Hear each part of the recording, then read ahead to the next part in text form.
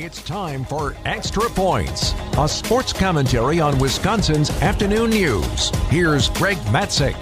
Did you watch the NFL game last night? I did. I was very much interested to watch the NFC North Division Lions take on the defending champion Chiefs. However, my excitement was somewhat tempered when I realized the Chiefs would not have one of their best players in tight end Travis Kelce. And boy, did the Chiefs offense struggle in an opening week loss at home the night they celebrated their NFL championship.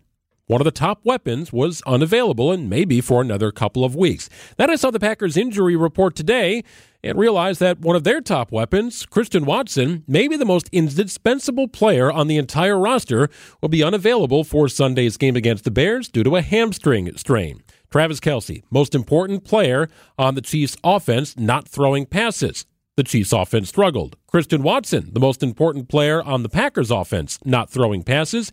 He'll be unavailable. What will that mean for a Packers offense with a newly minted starting quarterback and a slew of players who are inexperienced at the skill positions? You might need to temper your expectations for the Packers offense in Week 1. But understand this, whatever happens in Week 1 will not tell the story of the entirety of the Packers season. It is just 1 out of 17 for now. Might it be a precursor of things to come? Only time will tell.